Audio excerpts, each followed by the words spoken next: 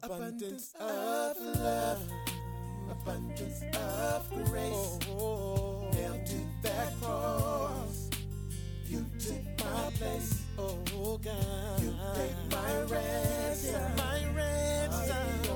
Your love, you gave us abundant life. Abundant Life Christian Fellowship Church.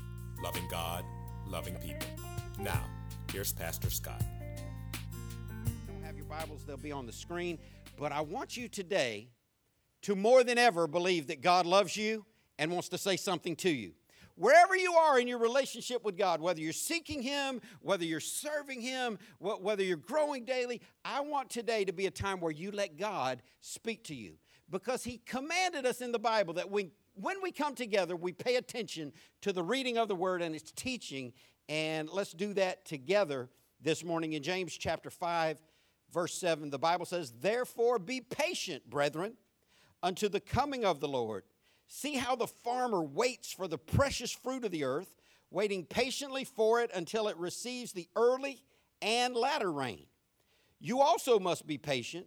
Strengthen your hearts, because the Lord's coming is near." I want to preach to you this morning from a sermon titled, "Waiting is Part of the Process." Pray with me. God, thank you for your word. God, I thank you for each person who's come here today, and I ask you to be our teacher today by your Spirit, Lord. I pray that you would anoint me to say the things that would honor you and give us ears to hear what you say to us today. In Jesus' name, amen. So many times I've told you guys in the past, I just believe one day there's going to be more of us than them in the room, and all I'm going to have to do is read the scripture, say the title of the sermon, and revival's going to break out. Now, when I say more of us in the room, the us I'm talking about are people who are saved, sanctified, fire baptized, filled with the Holy Spirit, been reading their Bible, praying, serving God, loving God, honoring and worshiping God all week long when they got here, and we're already ready to explode. See, that's 4 people. See, so right now we don't outnumber them, y'all. We don't have it that way yet. But if it ever has it that way, wild praise is going to break out, and God is going to be exalted. But I don't think that it's going to be prompted by the title of this message. Waiting is part of the process. People don't like process, and people surely don't like waiting. We are a generation that we want what we want, and we want it now. But if you don't hear anything else today, hear the title of this message. Waiting is part of the process. This can alleviate a lot of your stress. It can alleviate a lot of your anxiety. It can get you off my counseling schedule. It can get you off that paid counselor schedule. Let me just give, for those of y'all who go through some paid counseling, I want you to know those folk laugh at me and all preachers. Do you know what paid therapists call pastors? The free guys that people go to before they come see me for real help. But if you whatever counseling schedule you're on, if you just grab hold of this title, it might alleviate some of that, because it's difficult to wait, but it's necessary. Say necessary. It's difficult. Waiting is part of the process. See, every week I talk to people who tell me how things are going in their lives. And some people are just freaked out. And they're like, I don't know why. I don't know why. I don't know why. And here's what we need to understand. God is in control. You are where you are, and God knows where you are, and there's a purpose for where you are. Whether it's your pain, there's a purpose for your pain or your process or your perseverance. God has you where He wants you. And there's a reason for it. And you've got to embrace the season that you're in. I've seen so many people in decades of doing ministry that want to just jump out of the season that they're in into a completely different season. Now, every Christmas, I see these signs. Jesus is the reason for what? Listen, that's great, that's cool, that's catchy, it rhymes, but there's a reason for every season. And if you're in a season right now of struggle, if you're in a season of difficulty, if you're in a season of not really sure what's going on, I want you to know, hear me good, God knows where you are. And there's a reason for being where you are. Don't freak out. It's supposed to be this way. Let's talk about it a little bit. See, most people are truly wishing for things to get better, but they're doing very little to make that happen. Isn't that silly? wishing things got better, but doing nothing to make things get better. I want us to learn from our text this morning how to live the type of life God wants us to, because when we get involved with what God wants us to be involved with, things are better. Stay focused this morning as we go through this, because I can promise you, we don't even have to take the temperature in this room right now. I can tell you across the world, more people are tired than triumphant. More people are exhausted than encouraged. More people are critical than content. And more people are frustrated than faithful. But the Bible says that we're supposed to live those type of lives. On the right side of those equations, we need to be triumphant, encouraged, content, faithful people. So there's got to be a problem somewhere. When the wrong thing is happening, there got to be an impetus for that. There's a cause and effect in life. There's this law of reciprocity. There's this what you put out will come back to you. And if you want better, hear this good. This is deep. If you want better, do better. That's it. Stop fantasizing for better and do better. Stop hoping for better and do better. Stop believing for better and do better. Too many times I've heard people say, well, Pastor Scott, I'm just waiting on the Lord for my breakthrough. And the first thing I think every time I hear this, God's already done enough. Maybe he's waiting on you. Maybe there's something that you need to put into action. Maybe there's something that you need to put into practice, because if you're not living a triumphant, encouraged, content, faithful life, there's a problem somewhere. And I believe part of the solution can be found in this passage. There's a word found in both of the verses that I read, in verse 7 and in verse 8. And it's found in both verses, but it's not found in many people's lives, and that word is patient. Say patient. Whew, people don't have a lot of it. People do not have a lot of it. And if you have ever said, this kid is on my last nerve, are y'all about to stress me out? Are y'all about to make me blow my top?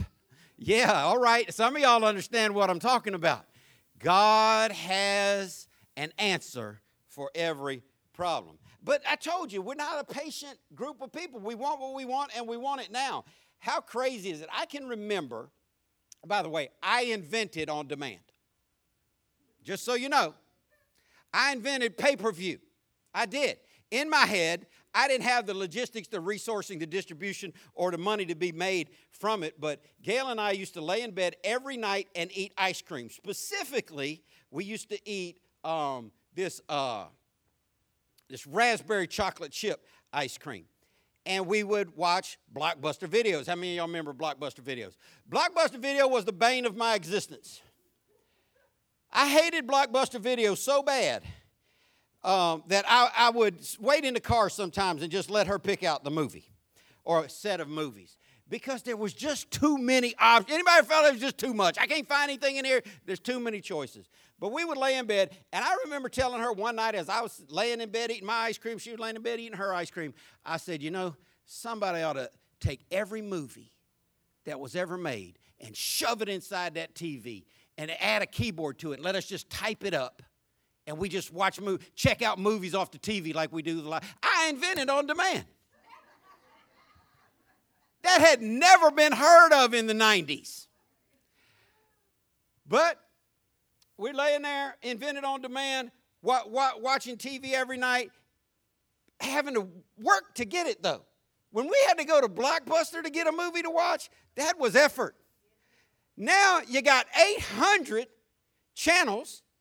You got on demand. You got 75 shows saved on your DVR that you're going to get to. Clear that DVR out. I tell you what, man, if you got a DVR that keeps a percentage gauge on it, and you're over 50%, you're a junkie. Let's just go ahead and we ought to have a recovery ministry for DVR junkies. I'm going to tell you what, now I'm guilty at times. I have been there with you. I've been binge watched some things. But how cool would it be if instead of binge watching television, which so many people are guilty of doing, catching up on their shows, watch 5 shows in a row? What is wrong with America? When's the last time you spent 5 hours in a row praying? Oh, man.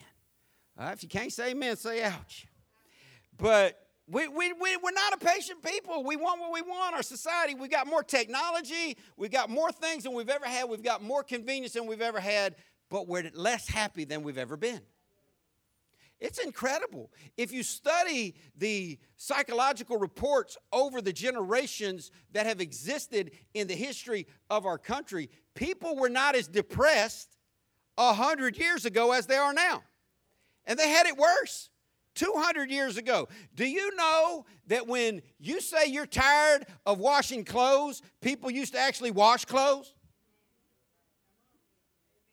I'm not talking about throw them in a machine and let the washer do it. Right, Joyce? Like that. Washing clothes. Hanging clothes out. And I thank God for HOAs that don't allow a clothesline. I don't need to see your underwear hanging out in my backyard. That's just not acceptable. But we have so many comforts, but it hasn't helped us in our level of happiness. Oh, it seems like all the bad statistics are on the rise. Divorce statistics on the rise. Teenage suicide statistics on the rise. Drug and alcohol addiction on the rise. Spousal abuse on the rise. Listen, it's time for something else to be on the rise, and that is the children of God who are possessed by His Spirit to rise up and say, I will be and do what He's called me to be and do. But that doesn't happen in a quick fix world, because God sent me here to tell you this. This is from God. A lot of the rest of this stuff will be rambling. A lot of this rest of this stuff will be preacherisms. But this is from God. Don't miss it. There is no quick fix. Say it on this side. There is no quick fix. Well, tell me, Pastor, how do I jump the line? There's no jumping the line in maturing in this life. There's no jumping the line in Christian growth. There is doing what God called us to do. Charles Spurgeon, the great preacher, said this. I printed it out so you can see it. Didn't I? I thought, yeah, amen. Only a fool looks for good things to come in the future while neglecting the opportunity of sowing good things in the present. Now, it might take you a while to fully digest that and unpack that, but there are a lot of people who are hoping for a better future, but not planting anything better now. Your future will look like exactly what you're planning now. 6 months from now, you are going to be reaping the harvest of the deeds, the actions, the seed that you have planted now. 6 months from now, a year from now, you are going to be walking in the destiny that you played into today. And only a fool looks for good things to come in the future while neglecting the opportunity of sowing good things in the present. Now, he said only a fool. That's strong speech. I think immature people look this way. Kids look this way. Kids want everything to be better, and they want to get their way all the time while not doing any of the things that would help them in the process. So I want to ask you this question before we really dig into it today. Are you doing anything to ensure that your future looks better than your past? Are you doing anything? Are you planting any seeds? Because listen, here's what most people know. If you plant apples, you'll grow what? If you plant cucumbers, you'll grow what? If you plant nothing, you grow what? The Bible says you reap what you sow. This is a universal truth, and it's believed across the board by all people. Eastern religions call it karma. Karma and Christian version aren't exactly the same, but there's this same basis of there's a reaction for what you do. Universalists call it putting out into the universe, getting back what you put out into the universe. People in the country say if you mess with the bull, you get the horns. And people in the ghetto will tell you if you don't start none, there won't be none. But it's always this thing. There's this give and take. There's this put out and it comes back on you. And I really want you today, tonight, this week, for the rest of your life, I want you to begin to look at what is it that you're investing in? What is it that you're planting metaphorically in your life? Are you putting out good things? If you put out good things long enough and you don't do anything to mess up the crop, good things will come back to you. But if you're putting out the wrong stuff, then we need to make a change. If you're looking for things to get better in your life, but you're not helping someone else's life to get better, guess what? You don't have a guarantee. You have a guarantee from God that you reap what you sow. I've had so many people tell me, Pastor Scott, I just wish I had more friends. The Bible says if you want friends, you got to show yourself what? Friendly. If you put out friendship, friendship will come back your way. If you put out peace and joy will come your way. If you put out goodness and morality will come your way. If you start praying for other people, God will send people around to pray for you. But if you're looking for things to improve and you haven't improved what you're putting out, then you just fit into what Charles Spurgeon was talking about. That's just foolish. So I want you just for a second. I wish we had time, man. Probably should have preached this on Wednesday night, but I felt God wanted me to say it today. I want you to consider just for a moment, what kind of actions have you been involved in lately? What kind of metaphorical seeds have you been planting lately? What has been the course of your life? Because here's the reality. If you don't want to have that be your future, you need to change what you're planting. Somebody ought to say amen. The Bible says you reap what you sow. So it's this give and this take, this getting out what you put into it. The problem is there are people who are frustrated, even in church. People get frustrated coming to church because I've met these people. They're wild.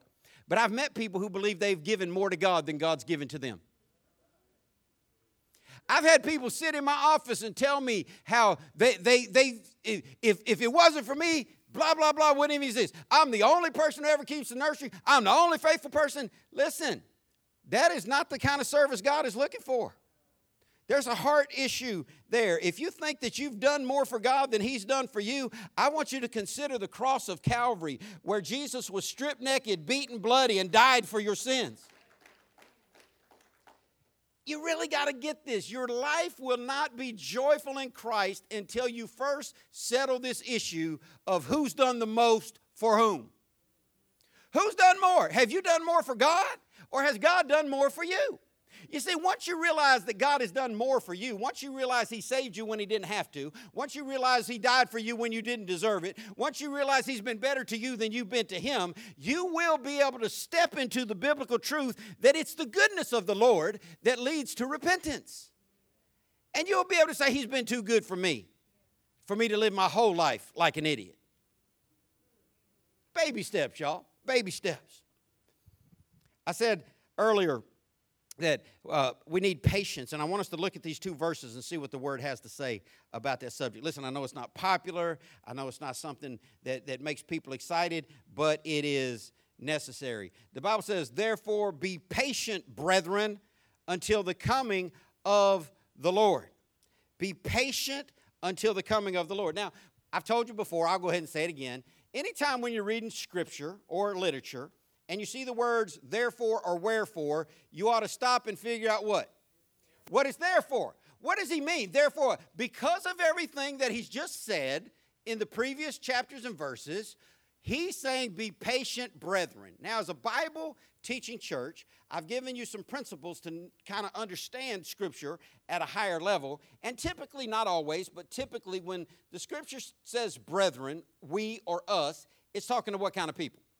Christian people. They and them talking to non-Christians. So if you're a Christian, this passage is for you. God says be patient, and He tells us what to do and how long to do it until the coming of the Lord. That ought to make everybody say ouch. How long, now let me find some Bible geniuses in the room. Based on this Scripture, how long do you have to stay patient? That just ought to make you want to just lay down and cry and kick your hands and feet. That's tough. But do you see it in the Bible? Should we do what the Bible tells us to do? Should we obey the God who saved our souls and kept us from hell? He said, be patient until the Lord comes. He's telling us what to do, and He's telling us how long to do it. Now, I want to give you some secular definitions that I pulled out of different dictionaries this week as I was preparing for this to give you for what patience really is, especially in light of a biblical concept. Do you have those on the screen? Here's one definition: to persevere calmly and bravely while enduring misfortunes and troubles. So, to be patient, according to this definition, you have to have at least two things happening in your life. Can anybody see what they are? Misfortunes and troubles. Woo!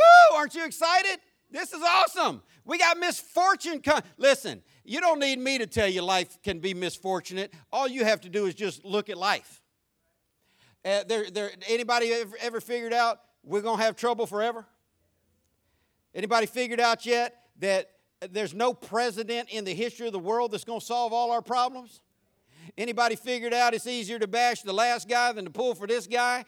That's why I tell you every election time, be more concerned about who sits on the throne in heaven than who sits in the Oval Office in the White House. We're going to have misfortunes. We're going to have troubles. I told y'all this. Now, this is one thing that was an easy call. This wasn't prophetic. It was common sense. I just knew based on the changing of administrations, with one party being for oil and production of oil and another party being against it, I told y'all could kiss that $1.85 gas goodbye. I paid $4.04 this week to fill up with gas. And then I tried to be thankful. I really wasn't, but I tried to say, well, they're paying $7 in parts of California. Could you imagine if gas goes to $7? I can remember, because I remember buying gas. First time I bought gas was 35 cents a gallon. That's when I had a push mower and a 1-gallon metal can with a handle strapped to my handlebar as I pushed my lawnmower around cutting people's grass. But as a driver, I can remember paying $1 for gas. I remember, how many of y'all remember even and odd days? You can only buy gas on certain days because times were so tough. But I can remember when the racetrack opened, the raceway, either racetrack or raceway, whatever it is, opened up right there on Normandy Boulevard, and they were blowing everybody out because everybody else's gas was like $1.05, and they went to 99 cents, and everybody was trying to get that 99-cent gas. Listen, we're not seeing those days anymore. We're seeing things get worse and worse and worse and worse. But what are you going to do if it gets worse still? I remember when gas went up over $1. I remember when gas went up to $2. People started saying, if gas ever hits $3 a gallon, I'll buy a horse. That didn't happen. I remember people saying if cigarettes ever hit $3 a pack, they'd quit smoking. They didn't do that either. Listen, it's going to get worse. I'm trying to help you. I'm not trying to depress you. I'm trying to help you. If you know that the battle is afoot, you prepare for it.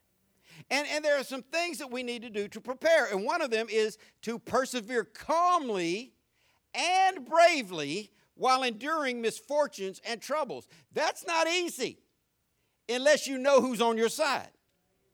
That's not easy unless you know how it turns out in the end. Let me see another definition for that, guys. I know I got a couple up there. Able to endure waiting, delay, or provocation without becoming annoyed or upset. Oh, so patient means you can't be annoyed and upset or you're not being properly patient. Some of y'all are like, well, I'm just being patient on this ignorant child of mine. Well, I feel you, but that's not being biblically patient. You're just holding on trying to stay out of prison.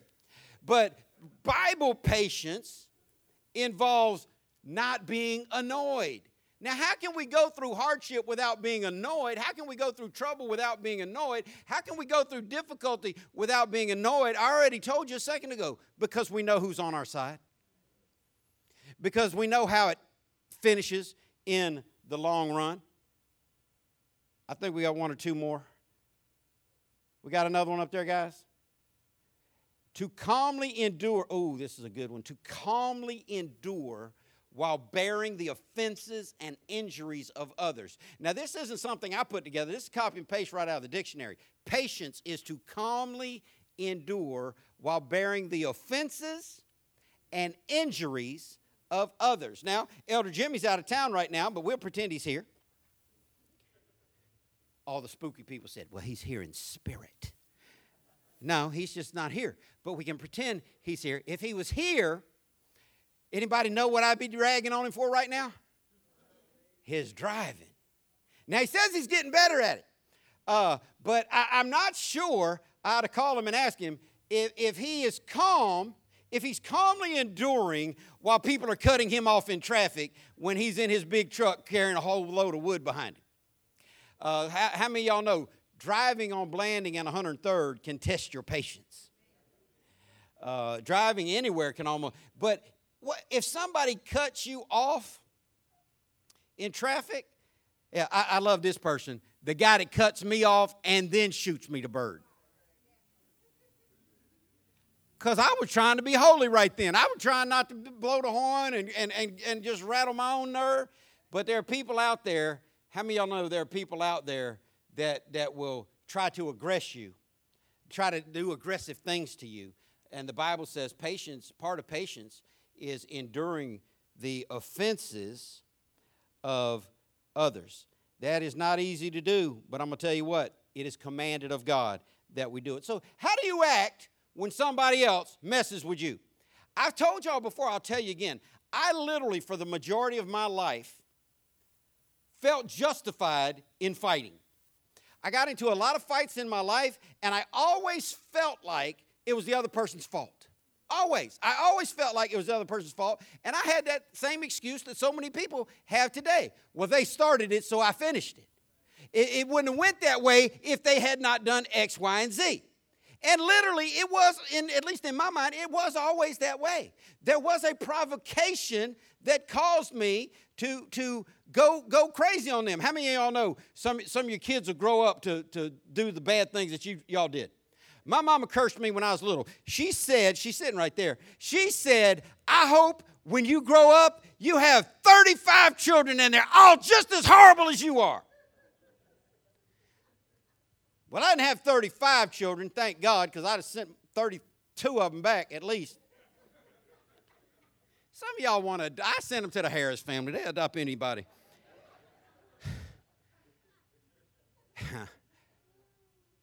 But sometimes your kids will mimic that bad behavior you have. I was just thankful that Jake was able to graduate from high school because he almost got. I've told my kids, you get kicked out of high school. I'm not private schooling you. I'm just getting you a job at McDonald's. That's it. It's your job to get through school. But one time they had a child. They were always halfway into their year, whatever year it was in, somewhere in junior high school or high school. They were still standing up doing the Pledge of Allegiance.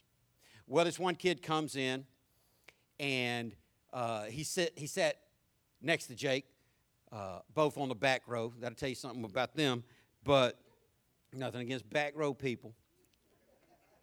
Figure it out. And this kid wouldn't stand up to do the pledge. Well, Jake has always had this extreme desire to be in the military. He's always valued himself as a patriot. He's always, wanted to do what he's doing now as a United States Marine. And so he looked at that kid and he said, you better stand up for the pledge. He said, this country ain't worth standing up for. He said, besides, I'm Muslim. Jake said, I don't care what you are. You stand up for the pledge in this class. He said, no, I'm not. He said, I bet you stand up tomorrow. Let me see you. And the next day, the kid didn't stand up. Now, I don't even know who invented these desks. Anybody all remember the desk where the chair and the little desk part were all glued together, welded together? You can't get in and out of that thing easy. So this kid did not stand up for the pledge. And Jake looked at him and said, stand up for the pledge. And he rocked his chair back. And he leaned back in the desk, which gave Jake in his mind a perfect angle. He just grabbed the whole desk, turned it over, dumped the kid on his head inside the desk. Kid ended up having to go to the clinic. Jake could have got expelled for a hate crime. But in his mind, which he inherited probably from his mother, he deserved it. Dad, he deserved it. He literally thought that kid provoked him to dump him upside down, almost break this kid's neck, inside a desk that the kid couldn't get out of. And we don't know if the kid ever stood for the pledge because they moved him at his parents' request to a class without a crazy person in it. But in Jake's mind, and I can remember so vividly in my own mind, and maybe you feel sometimes like, well, they started it. I wouldn't have said that if they hadn't done this. It wouldn't have went there if they hadn't pushed me. They pushed my buttons. They got under my skin. Listen, when you are blaming all these other people for the fault, I want you to remember what I've told you before. It is not the first offense that starts a fight. It is just not. It's not the first offense that starts a fight. If Melvin walked up here and slapped me in my face, we would not be fighting. Well, we probably would be, but for the purpose of this scenario, that would not make for a fight. That would make for an extremely rude church member who just walked up and hit his pastor in the face. It's not the first punch that starts a fight. Now, if I hit him back, then we're fighting. So for all y'all, they started it and I finished it, people, no. Don't think because someone pushed your buttons, aggressed you, did something wrong, they offended you, they injured you, they hurt your feelings. That doesn't give you a right to go off. God said we have to stay patient. And it's never the first blow that starts a fight. It's the second. And I want us to be the kind of people that calmly endure while bearing the offenses and the injuries of others. So using any of those definitions, we really can't say that we're being biblically patient while we're doing these two things. Listen, complaining or worrying. Complaining or worrying. I wish I had time and honesty in the room today where I could just divide the room up equally. I like to get all the complainers over here, all the worriers over here, and all the people that think they don't complain and don't worry could just sit on that step right there. But we don't have the time or the honesty for that, but you need to examine yourself. The scripture says examine yourself. Have you been enduring patiently or have you been complaining about it? Have you been enduring patiently or have you been worrying about it? Listen to what the Bible says in Ecclesiastes chapter 7, verse 8. Finishing is better than starting. Patience is better than pride. How many of y'all know almost anybody can start something? Very few people will finish something. Almost anybody can start out on their road to Christianity. People say it about this church. You can say it about any church. It's true of every church. If everybody who had ever been here showed up at the same time, there wouldn't be room for them. Because so many people start something, but they don't finish something. Why? Because they lack biblical patience. They let offense drive them away from doing what they should be doing. They let their hurt drive them away from doing what they let their pride drive them away. It says patience is better than pride. The Bible also says in the book of Proverbs that only by pride cometh contention. Nancy and I cannot have a confrontation. And we've never had a verbal confrontation or even a physical confrontation. She would need to hope her husband was around for that. But it wouldn't happen.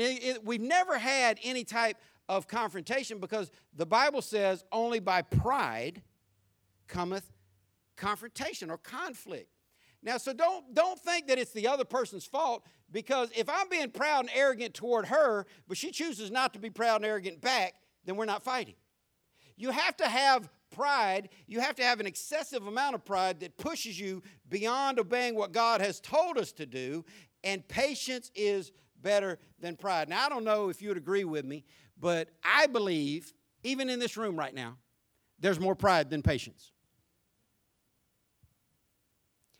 I believe in your chair, there's more pride than patience. And sadly, I know for sure, leaning on this pulpit, there has been more pride than patience. Because patience does not come to us naturally.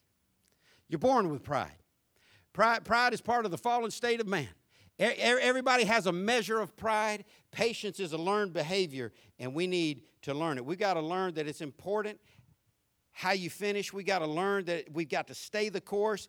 If the Bible says whatever can be shaken will be shaken. If you can be rattled, the devil's going to keep rattling you. There are some things in my life that are just a non-issue to me. There are things in my life, I don't have this whole, I'm fighting every day to stay delivered from certain things. There is true deliverance where you don't have to fight for it anymore. There is nothing about drugs that lures me, although I used to do drugs every day. Why doesn't that appeal to me now? Because I've been delivered from it. I have no draw to it. I have no pull to it. And the devil doesn't even try to mess with me about drugs. You know why? He knows it's a losing battle. He knows it's a losing battle. There's nothing in me that would ever cause me to steal a dime of God's tithe. Ever. You say, why you call it stealing the tithe? Because that's what God calls it. And it's not a temptation to me. Some people come into a big lump sum of money and they're like, oh, I don't know if I should tithe on that. That's a lot of money. You wrestle with that. I don't wrestle with it because the devil knows that's a zero-sum game for him. There's nothing he can pull on me. There's no way he can tempt me to do that. You need to get to the place in your life where some of the things you used to struggle with, you can just boldly look at the devil and say, you better try that trick on somebody else because I've already learned beyond that. And I hope you've learned beyond some of your previous faults. I hope you've learned beyond some of the things that you've struggled with. Now, the Bible talks a lot about concepts like patience, endurance, being steadfast, being faithful. But we live in a society of people who, if it doesn't get better overnight, they're ready to give up. If it doesn't work immediately, they're just ready to give up. But the word of the Lord says, be patient. Say, be patient. There's an automatic cry from the heart. If you've ever had to be patient for anything, if you've ever had to wait on something for a really long time, if you've ever had to deal with something for an extreme amount of time and not see it get better, there's an automatic default switch in the human body, in the mind, that causes anxiety, depression, causes difficulty. The Bible says it this way: hope deferred makes the heart sick. If you've been wanting something for a really long time and you haven't achieved it, then in the natural, that's going to cause you to feel depressed. That's going to cause you to feel like it's never going to happen. That's going to give you that how long, O Lord, must I tarry spirit. But the Bible already showed us in our opening text, how long do we have to be patient? Until the Lord comes back. So we know what to do. Be patient. We know how long to do it until Jesus comes back. And then God gives us this example of a farmer to teach us. Put verse 7 on the screen. See how the farmer waits for the precious fruit of the earth, waiting patiently, there's that word again, for it until it receives two things. Say two things. Until it receives the early and the latter rain. The farmer waits for the precious fruit of the earth, waiting patiently for it until it receives the former and the latter rain. So just how he does it, because God's using this agricultural analogy because he was talking to people who understood agriculture. We aren't farmers in this day and age. My mom grew up as a farmer. All her family were farmers, but I don't know a lot of farmers in our area. But we can imagine, we can use our logic and our brain to see this as an example that just like the farmer waits for it, we need to wait for it. We need to wait for the increase and have long patience. Two things most of us aren't good at: waiting and having long patience. Where it says in this verse, waiting patiently, one translation says having long patience for it. The farmer's able to wait with long patience because he has faith in the law of the harvest. He's been there and he's seen it. He knows that if he does his job and waits on God to do his job, that things are going to work out. He knows you reap what you sow. He knows that it's just a matter of time. If you keep doing the right thing long enough, good things will happen. Here's what the farmer doesn't do. The farmer doesn't go out and buy a piece of land and then look for the harvest to be popped up. No, he goes out and buys a piece of land covered in roots, sticks, stumps, and rocks. And he knows, I got a lot of work to do before I'm ever going to make a dime off this piece of land. And then so he has to go buy a bunch of equipment. He has to go buy a tractor. He has to go buy a plow. He has to go buy a disc. He has to till the land. He has to plow the land. He has to remove the stumps, the rocks, the roots. He's got to put all this work into it. He doesn't, the day after he turns the land under, he doesn't look out the next morning and say, no corn, I quit. He hasn't even planted corn seed yet. He knows there's not going to be any corn there yet. Some of y'all are looking for harvest that you haven't even planted yet. It doesn't work that way. God made a promise to us. He said there will always be seed time and harvest as long as the earth remains. So we've got to learn from the farmer. It's not just because you bought the land that automatically corn is going to pop up. It's not just because you worked the land that automatically corn is going to pop up. Waiting is part of the process in farming and in life. He knows if he stays with it, he's got a good chance of good things happening. He knows that he's got to follow with what the Bible says in Galatians chapter 6, verse 9. Let us not be weary in well-doing, for in due season we shall reap if we faint not. One version says, don't ever get tired of doing the right thing, because when your time is right, your harvest will come in. See, most of us aren't good at waiting for our harvest, and we give up in the process. And if the farmer were to ever give up, if he gave up because the first day after he bought the land, he didn't see corn pop up, he'd never see corn pop up. If he gave up after he tilled the land and he didn't see corn pop up, he'd never see corn pop up because he still hasn't planted the seed. Waiting is part of the process. So I came here to tell you this, and I'm going to get out of your way. Be patient and wait. The Bible tells us to be like the farmer. If you're doing the right things, have faith in the law of the harvest. If you're doing right, right is going to come back. If you're giving, giving is going to come your way. If you're loving, love is going to come your way. If you're faithful, faithfulness is going to come your way. The Bible teaches that they that sow to the wind will reap the whirlwind. If you're out there doing crazy stuff's going to come back to you. Here's the thing about sowing and reaping. And the farmer understands this, and Christians need to understand this too. You always reap what you sow. If you plant cucumbers, you will not grow zucchini. It's two different things, right? I don't eat vegetables. You got to understand, if you plant a little, the Bible says you'll get a little back. If you give a little, you get a little back. If you give a lot, you get a lot back. But you always reap what you sow. And hear this, you always reap in accordance to how you sow. You get to decide in this life how much of everything you get. Jack Hayford wrote a great book. You ought to read it. It's a little short booklet, easy to read. It's called The Key to Everything is Giving. Most people won't read that. Most preachers won't preach about giving because church folk hate to hear about giving. But he's not just talking about money. He's talking about everything. Joy, peace, friendship, kindness, things that we need as human beings and children of God. The key to everything is giving, because you reap what you sow, and you reap in accordance to how much you sow.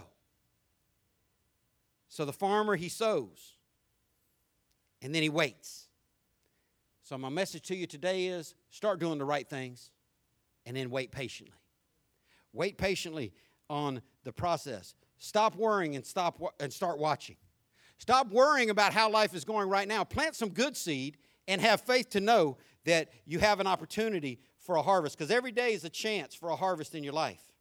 But you got to have what this verse calls the early rain and the latter rain. Now, there's a lot of confusion about early rain and latter rain in the Bible. Many ministries have titled themselves latter rain ministries, and they probably have a skewed view of what this really is talking about. But there are 5 books in the Old Testament that teach this early and latter rain principle, and here in the book of James, 1 book in the New Testament that teach about early and latter rain. And here's what I want you to know.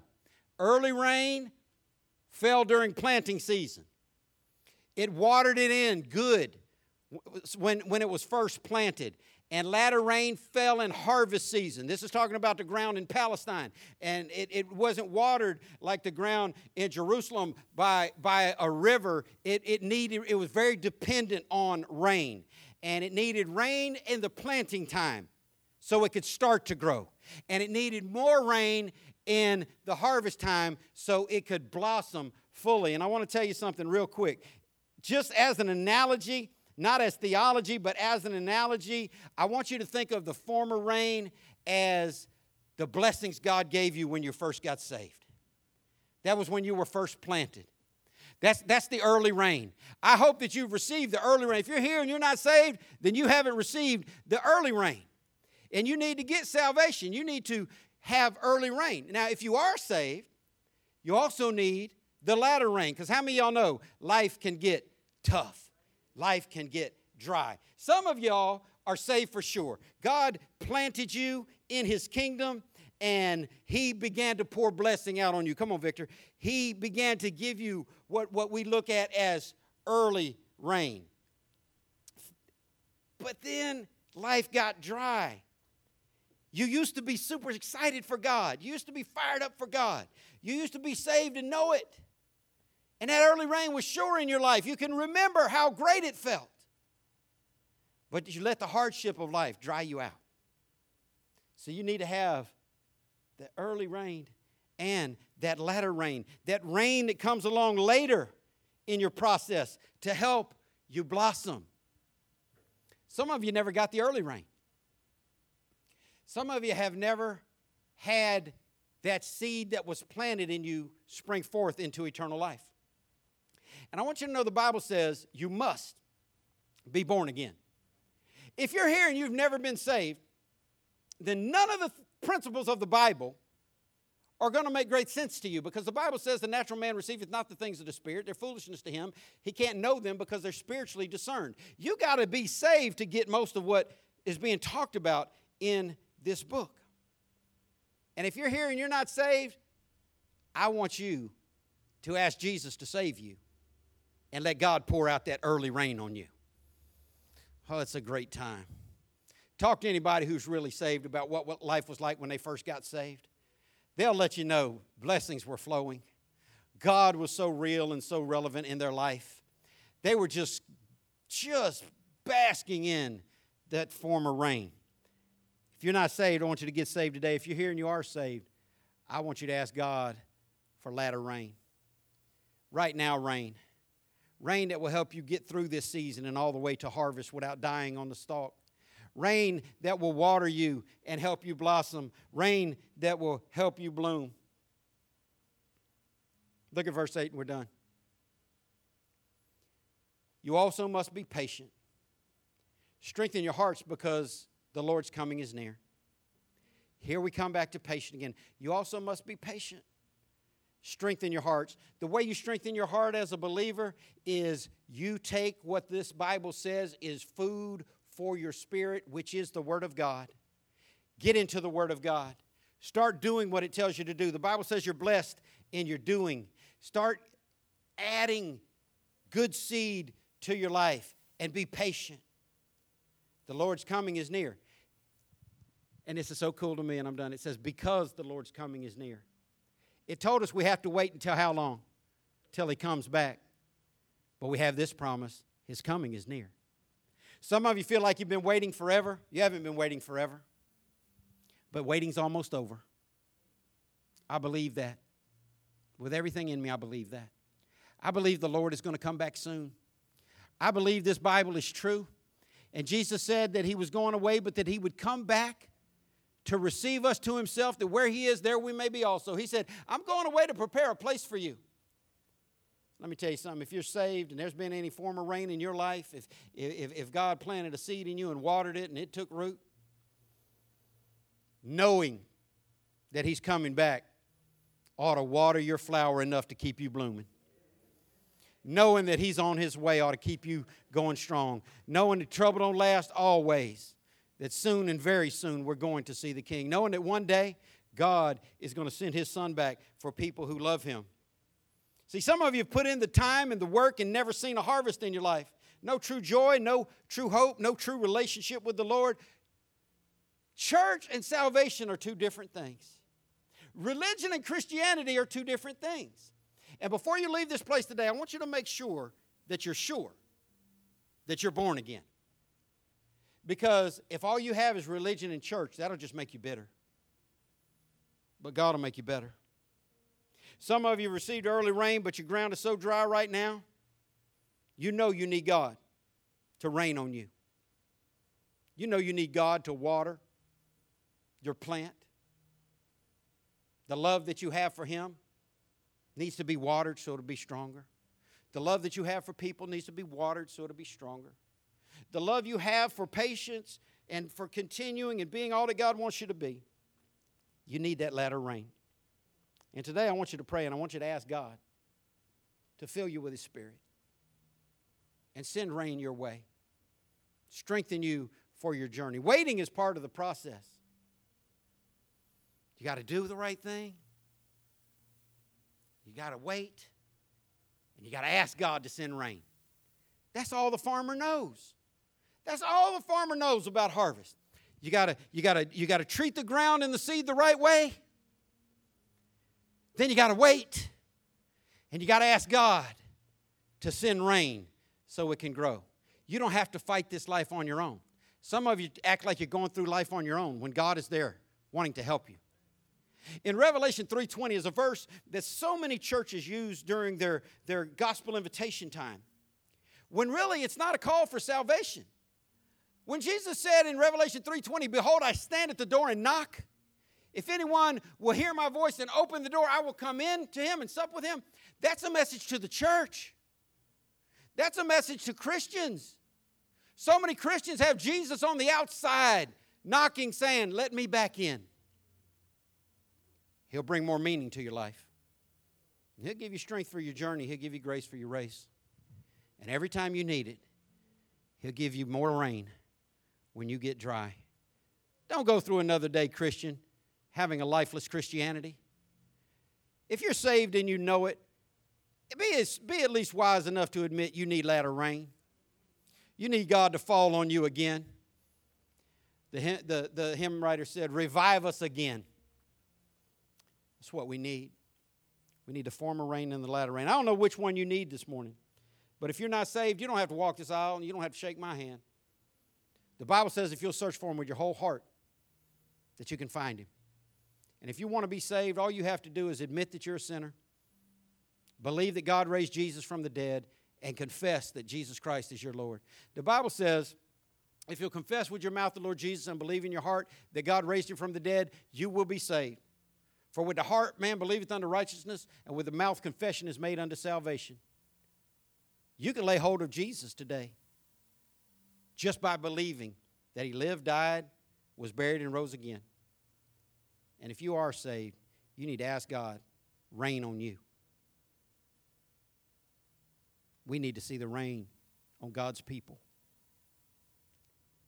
It's vitality. If you've ever watched flowers blooming in the spring, they used to say, April showers bring what? It's always that way. I want to see every one of us blossom for the Lord. I want to see us live to our fullest potential for God. We got to do the right thing. We got to be patient. We got to work. We got to wait. We got to ask God to send the rain. Whatever you need from God today, He's just a prayer away. I continue to believe that everyone in this room is only one prayer away from being perfectly right with God. Because God said if we confess our sins, He's faithful and just to forgive us our sins and to cleanse us from all unrighteousness. You can leave this place today clean in the Lord, ready for His reign. You can leave this place today encouraged, or you can leave the same way you came in. The choice is yours. God has a former rain and a latter rain. And He said if you ask for it, you can receive it. Pray with me. God, thank You for Your word. God, I thank You for the seed that took root in my life 40 years ago. And I've been through many times of dryness, and You've sent Your rain. God, we ask You to send Your rain again. God, I pray for every real Christian in this room that's struggling in their walk, in their relationship with You. Lord, I pray that You would give them wisdom to cry out for Your rain, that You would shower them with blessings, God. Give them an awareness that You've been better to them than they've been to You. Give us a glimpse of Your glory, God, and help us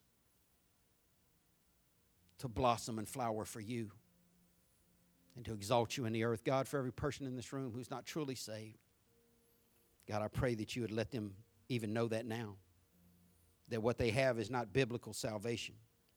God, I pray that you would draw them to yourself. You said that no one can come unless you draw them. God, I pray that you draw every unsaved person to true salvation today. And God, for those who are saved, I pray you'd rain on us. And let us blossom for your glory in Jesus' name. Amen. Abundant life.